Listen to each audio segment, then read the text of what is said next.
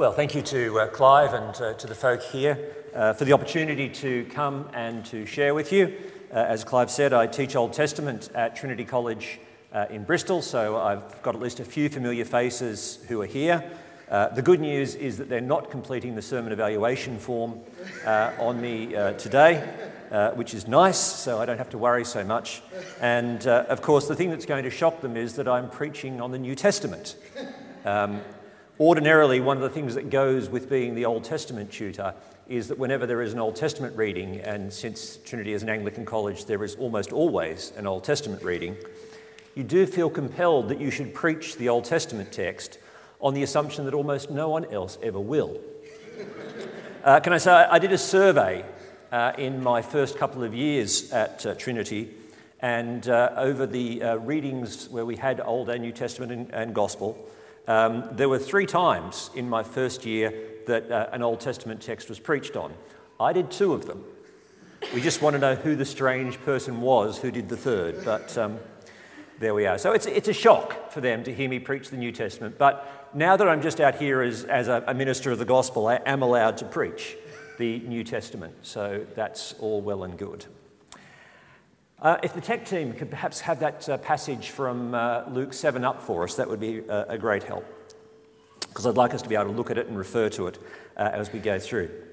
But as I was preparing for this morning, and I received the notes about your series on giving, I received some notes as well, and there was a story which was given to me, which I believe some of you will have seen. And since I don't feel the need to reinvent the wheel, if there's a really great story, why should I come up with another one? I decided I'll read this story to you. So those of you who have heard it, my apologies. Those of you who need to hear it again, that's fine. And those of you hearing for the first time, well, you'd better listen. An old story is told about a young man who, while travelling in the southern states, came across a slave auction. He was shocked and sickened as human beings were sold off as property. Eventually, a young woman was pushed onto the platform. The young man watched as 2 men bid against one another, all the while laughing about what they were planning to do with her. Anger welled inside the young man, and finally he yelled out a bid equal to the value of his whole estate. The crowd was stunned, and the young man went to pay the auctioneer. Turning to the slave, the young man said, "Young lady, you are free." She said, "What does that mean?" "It means I've bought you and I am setting you free. Here are your manumission papers," he replied. "Does that mean," she asked, "that I can be whatever I want to be, go where I want, and say what I want?" "Yes." The girl, with tears streaming down her face, said, "Then I will go with you. All I want to do is serve you." As we think about this story in Luke's Gospel, let's keep that story also in mind. Because although this story in Luke's Gospel is fundamentally about Jesus, as we were reminded in chapel, the Gospels are not about us, they're about Jesus.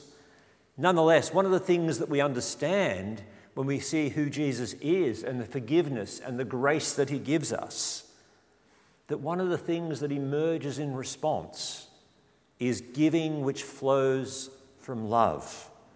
That as grace has been experienced, so we discover the love that is ours for Jesus, and there is an overflow of that expresses itself in how we give.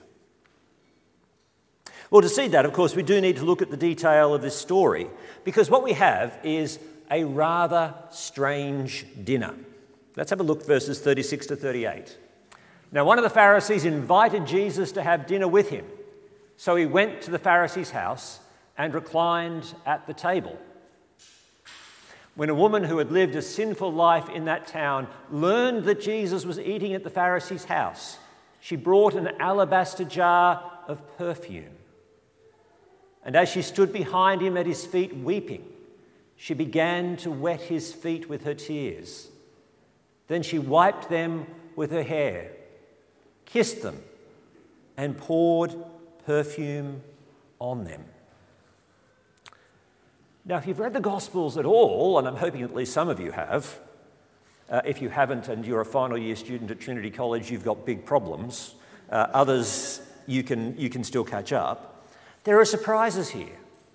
Here is Jesus eating dinner with a Pharisee. Now, for the most part, the Pharisees come across in the Gospels pretty badly. They are the hardline, alt-right opposition to everything that Jesus is trying to do. Whatever Jesus is trying to do must be bad, and they're going to stop him. Although, as we read the Gospel slightly more carefully, and also into Acts, where Luke records how a number of Pharisees became obedient to the faith, we realise that that's not true of all of them. But there was certainly some, and they were at the lead of it, but not all. And here is a Pharisee inviting Jesus to dinner. Now, it's clear that this is not just a quick snack. And now, to understand that, I am going to need some volunteers. One of them is called Jay and the other is called Elliot. So if I can get you to... Nothing like not being planned. Yes, listen. Right, now, imagine you've come to dinner at the Pharisees' house. How are you going to set yourself up for dinner?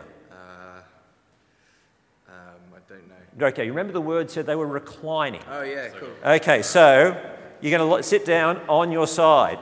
Now, Jay, you're a southpaw. And automatically I see the problem. Oh, no. You're on your right arm. You cannot possibly be on your right arm and eating with your left. Your left is kept for a rather different function. I'm not going any further on that particular one, but... We're good. Okay. Even so, let's assume they didn't have hand sanitizer. Right. Well, yeah, I know, and this is not good. Yeah, okay. Okay, so we've got two southpaws. We're making it hard for them. Clearly, this was a difficult thing in the ancient world. So there's a table here in front of them. So if the table's in front, you're not going to have your feet towards the table, are you? So your feet are going to go back that way.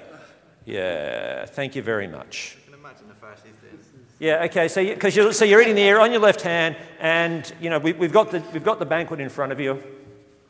Don't eat any of this because some of this is reserved for sacrament coming up. But anyhow, so there's the dinner on the table in front of you.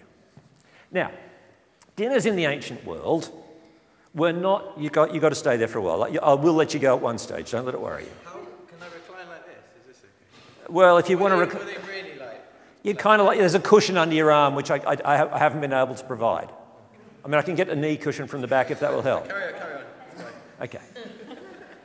Right. Now, dinners in the ancient world were not quite as private as dinners today, right? So if I invite someone to my house for dinner today, normally I will close the door and nobody really gets to see what goes on. This is just dinner for us and my friends.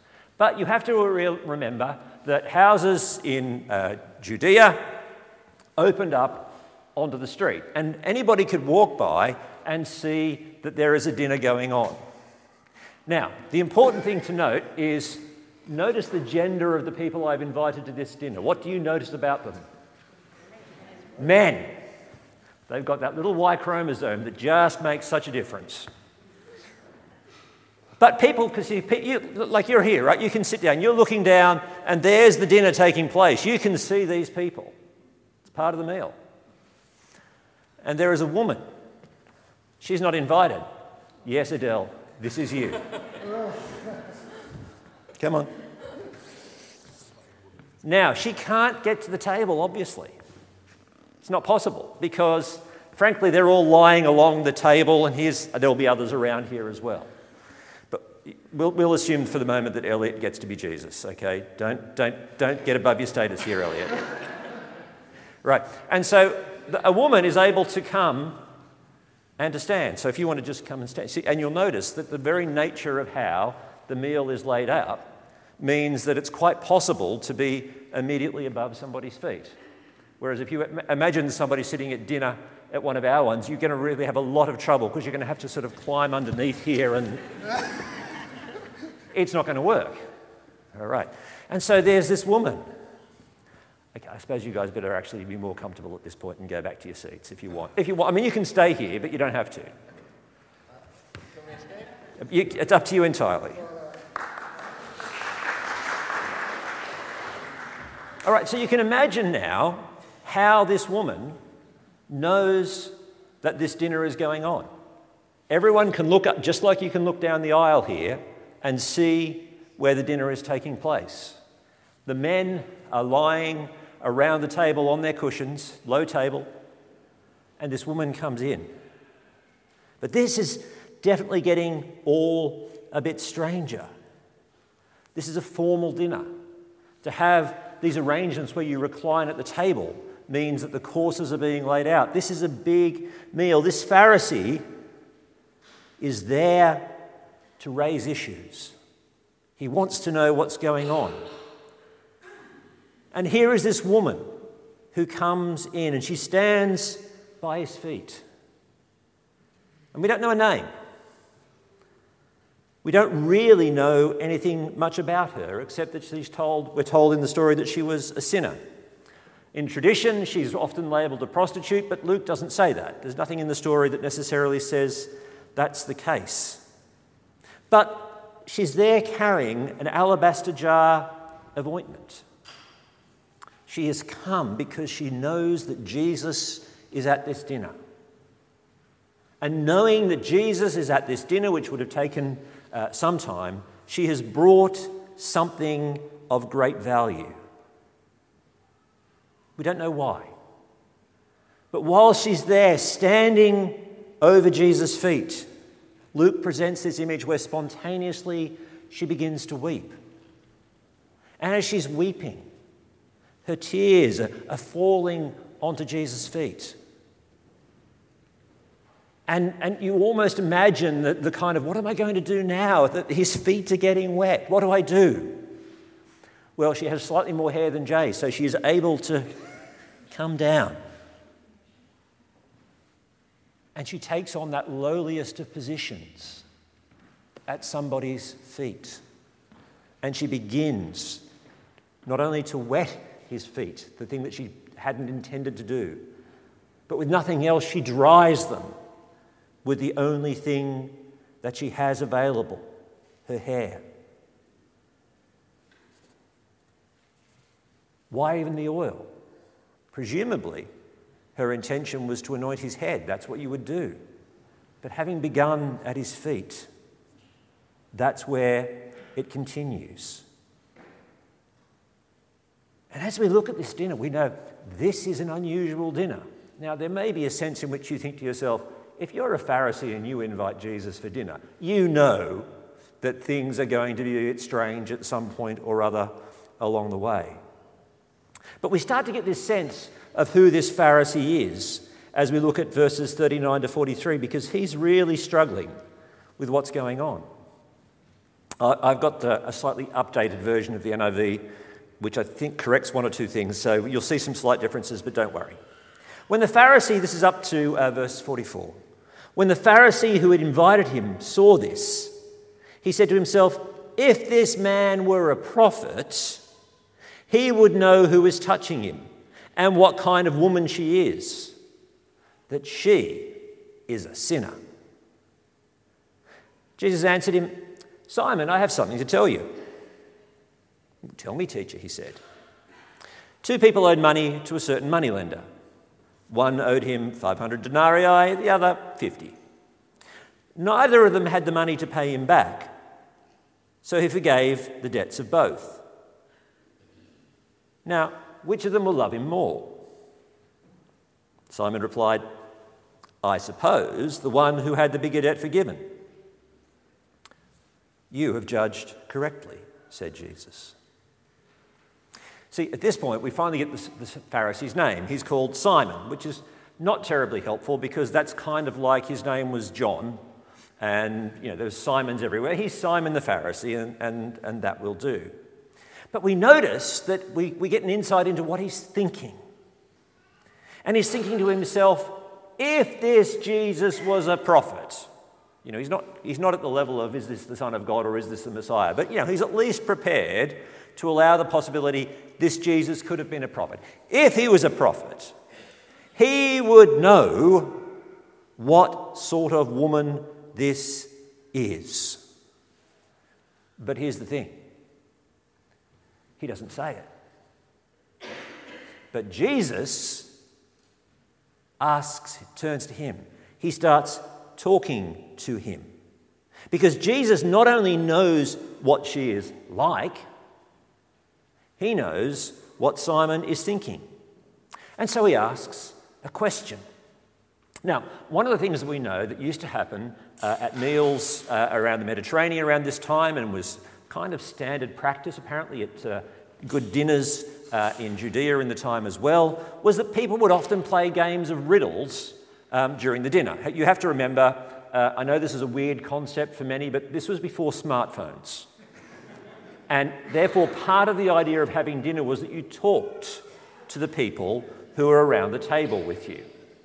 Who knew that things like that could ever have happened?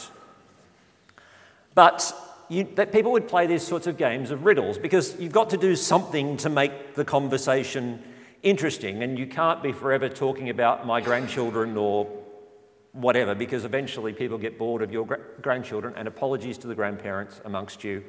Your grandchildren are wonderful, but it does turn out that most people will still have a limit for your grandchildren. Not yours, that's an entirely different story. So you've got to have some way of making the conversation go. And so people would ask each other riddles. Now, has anyone here read The Hobbit? Okay, those of you who haven't, it is still in print. You can buy it and read it. It's okay. Now, in The Hobbit, there is a scene that some of you know where Bilbo is underground trying to get away, and he encounters Gollum. And they start playing a game of riddles in the dark. And they have these word plays, and they're all very clever and working them out. What has roots that goes deep down? What touches up to the sky but has no leaves? It's a mountain. Those sorts of riddles. Now, Bilbo cheats. He says, "What's in my pocket?" And of course, he's not trying to play a riddle at that point, but Gollum thinks he is, and therefore it becomes, under the rules of the game, a valid riddle. So when Jesus, let's leave the Hobbit for the moment, when Jesus asks the question, says, "I have a question for you," Simon would think to himself, okay, we're now going to play the game of riddles. Riddles are okay. We may remember that Samson told some riddles at a wedding feast, although the outcome being the Samson story was rather messy. But we won't go into that one just at the moment. So these sorts of riddles would be a normal part of the question. But this is a form of riddle that becomes a parable. And you can almost hear Simon's kind of, oh, is that all that you've got to be? You know, two people borrowed money, neither could pay it back, and the moneylender forgave them, right? So 50 denarii in terms of contemporary purchasing power comes to about £5,000. 500 denarii in contemporary purchasing power works out about £50,000. If you want to know what those numbers mean in today's terms, that's roughly what's there. Don't, however, go to the Bureau de Change and say, I would like to, cash my denarii in for that, because they won't do it for you. But that's about where it works out. And Simon is, obviously not thrilled, because it's kind of like, oh, come on. That's your riddle? Which one of them's going to love him more? I suppose the one he forgave most. But Jesus, you'll notice, picks up on that, and he introduces a key word.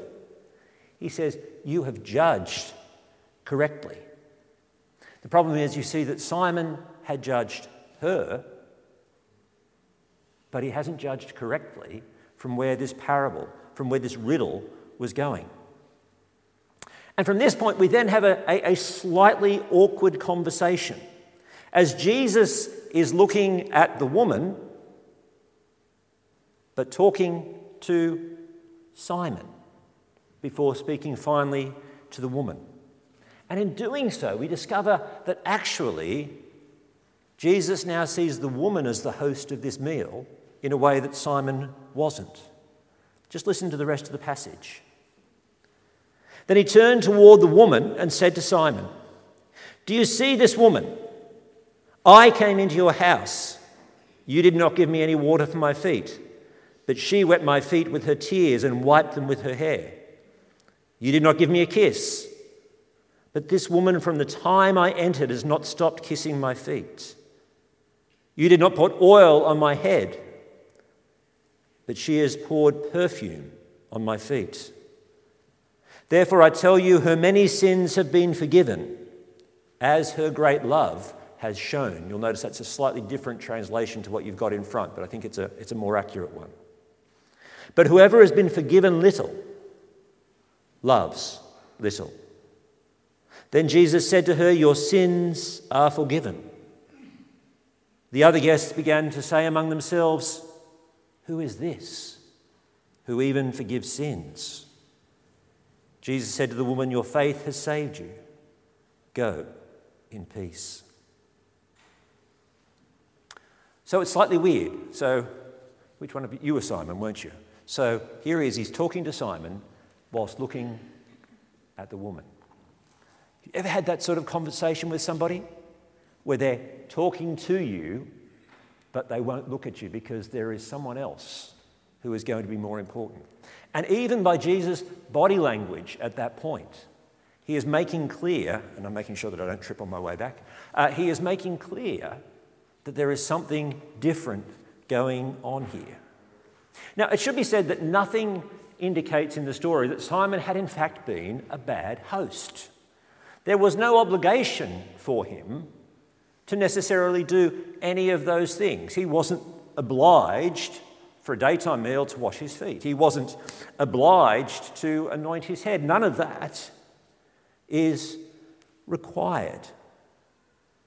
He has done everything that was normal. But of course, one of the things that I think many of us will notice whenever we're invited to someone's place for a meal is the people who welcome us are the people who do more than what is normal.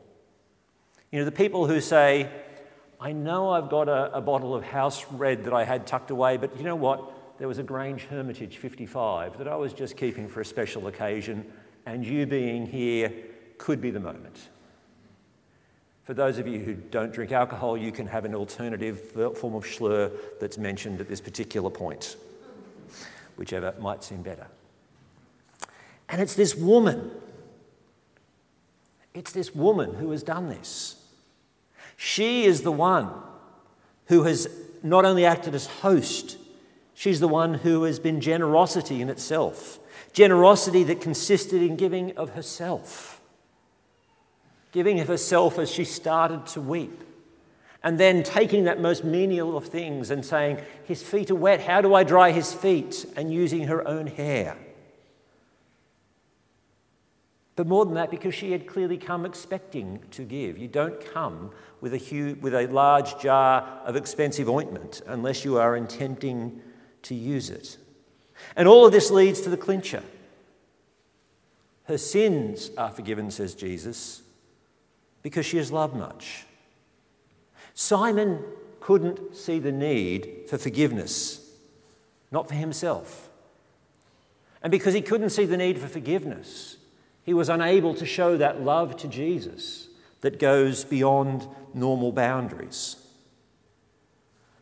But it's important to notice within the context of the story, and it's probably slightly clearer in Greek than it is in English, that the woman had already been forgiven. In whatever mechanism that had happened, we're not sure. That's not recounted for us in the gospel. So it's not the case that she comes and she acts and Jesus says, because you've done this, you are forgiven. This woman already knows that she is forgiven. She has in some way encountered God and knows forgiveness. And because she has been forgiven, all that she can do in response is to give, and to give generously of herself. And Jesus can make that declaration, your sins are forgiven. And the other guests at the dinner are sitting there going, who is this? Because they know that only God can forgive sins. And this woman knew that she was forgiven. Whatever it was that had her labelled as a sinner before Whatever it was that in her society that said, you don't fit, you don't belong, you don't get invited to the table, matters no more. Because Jesus, who is God incarnate, is able to declare that she is forgiven, that she can go in peace. And her response to being forgiven is to express her love, her gratitude to the grace that has been poured out upon her in her own giving.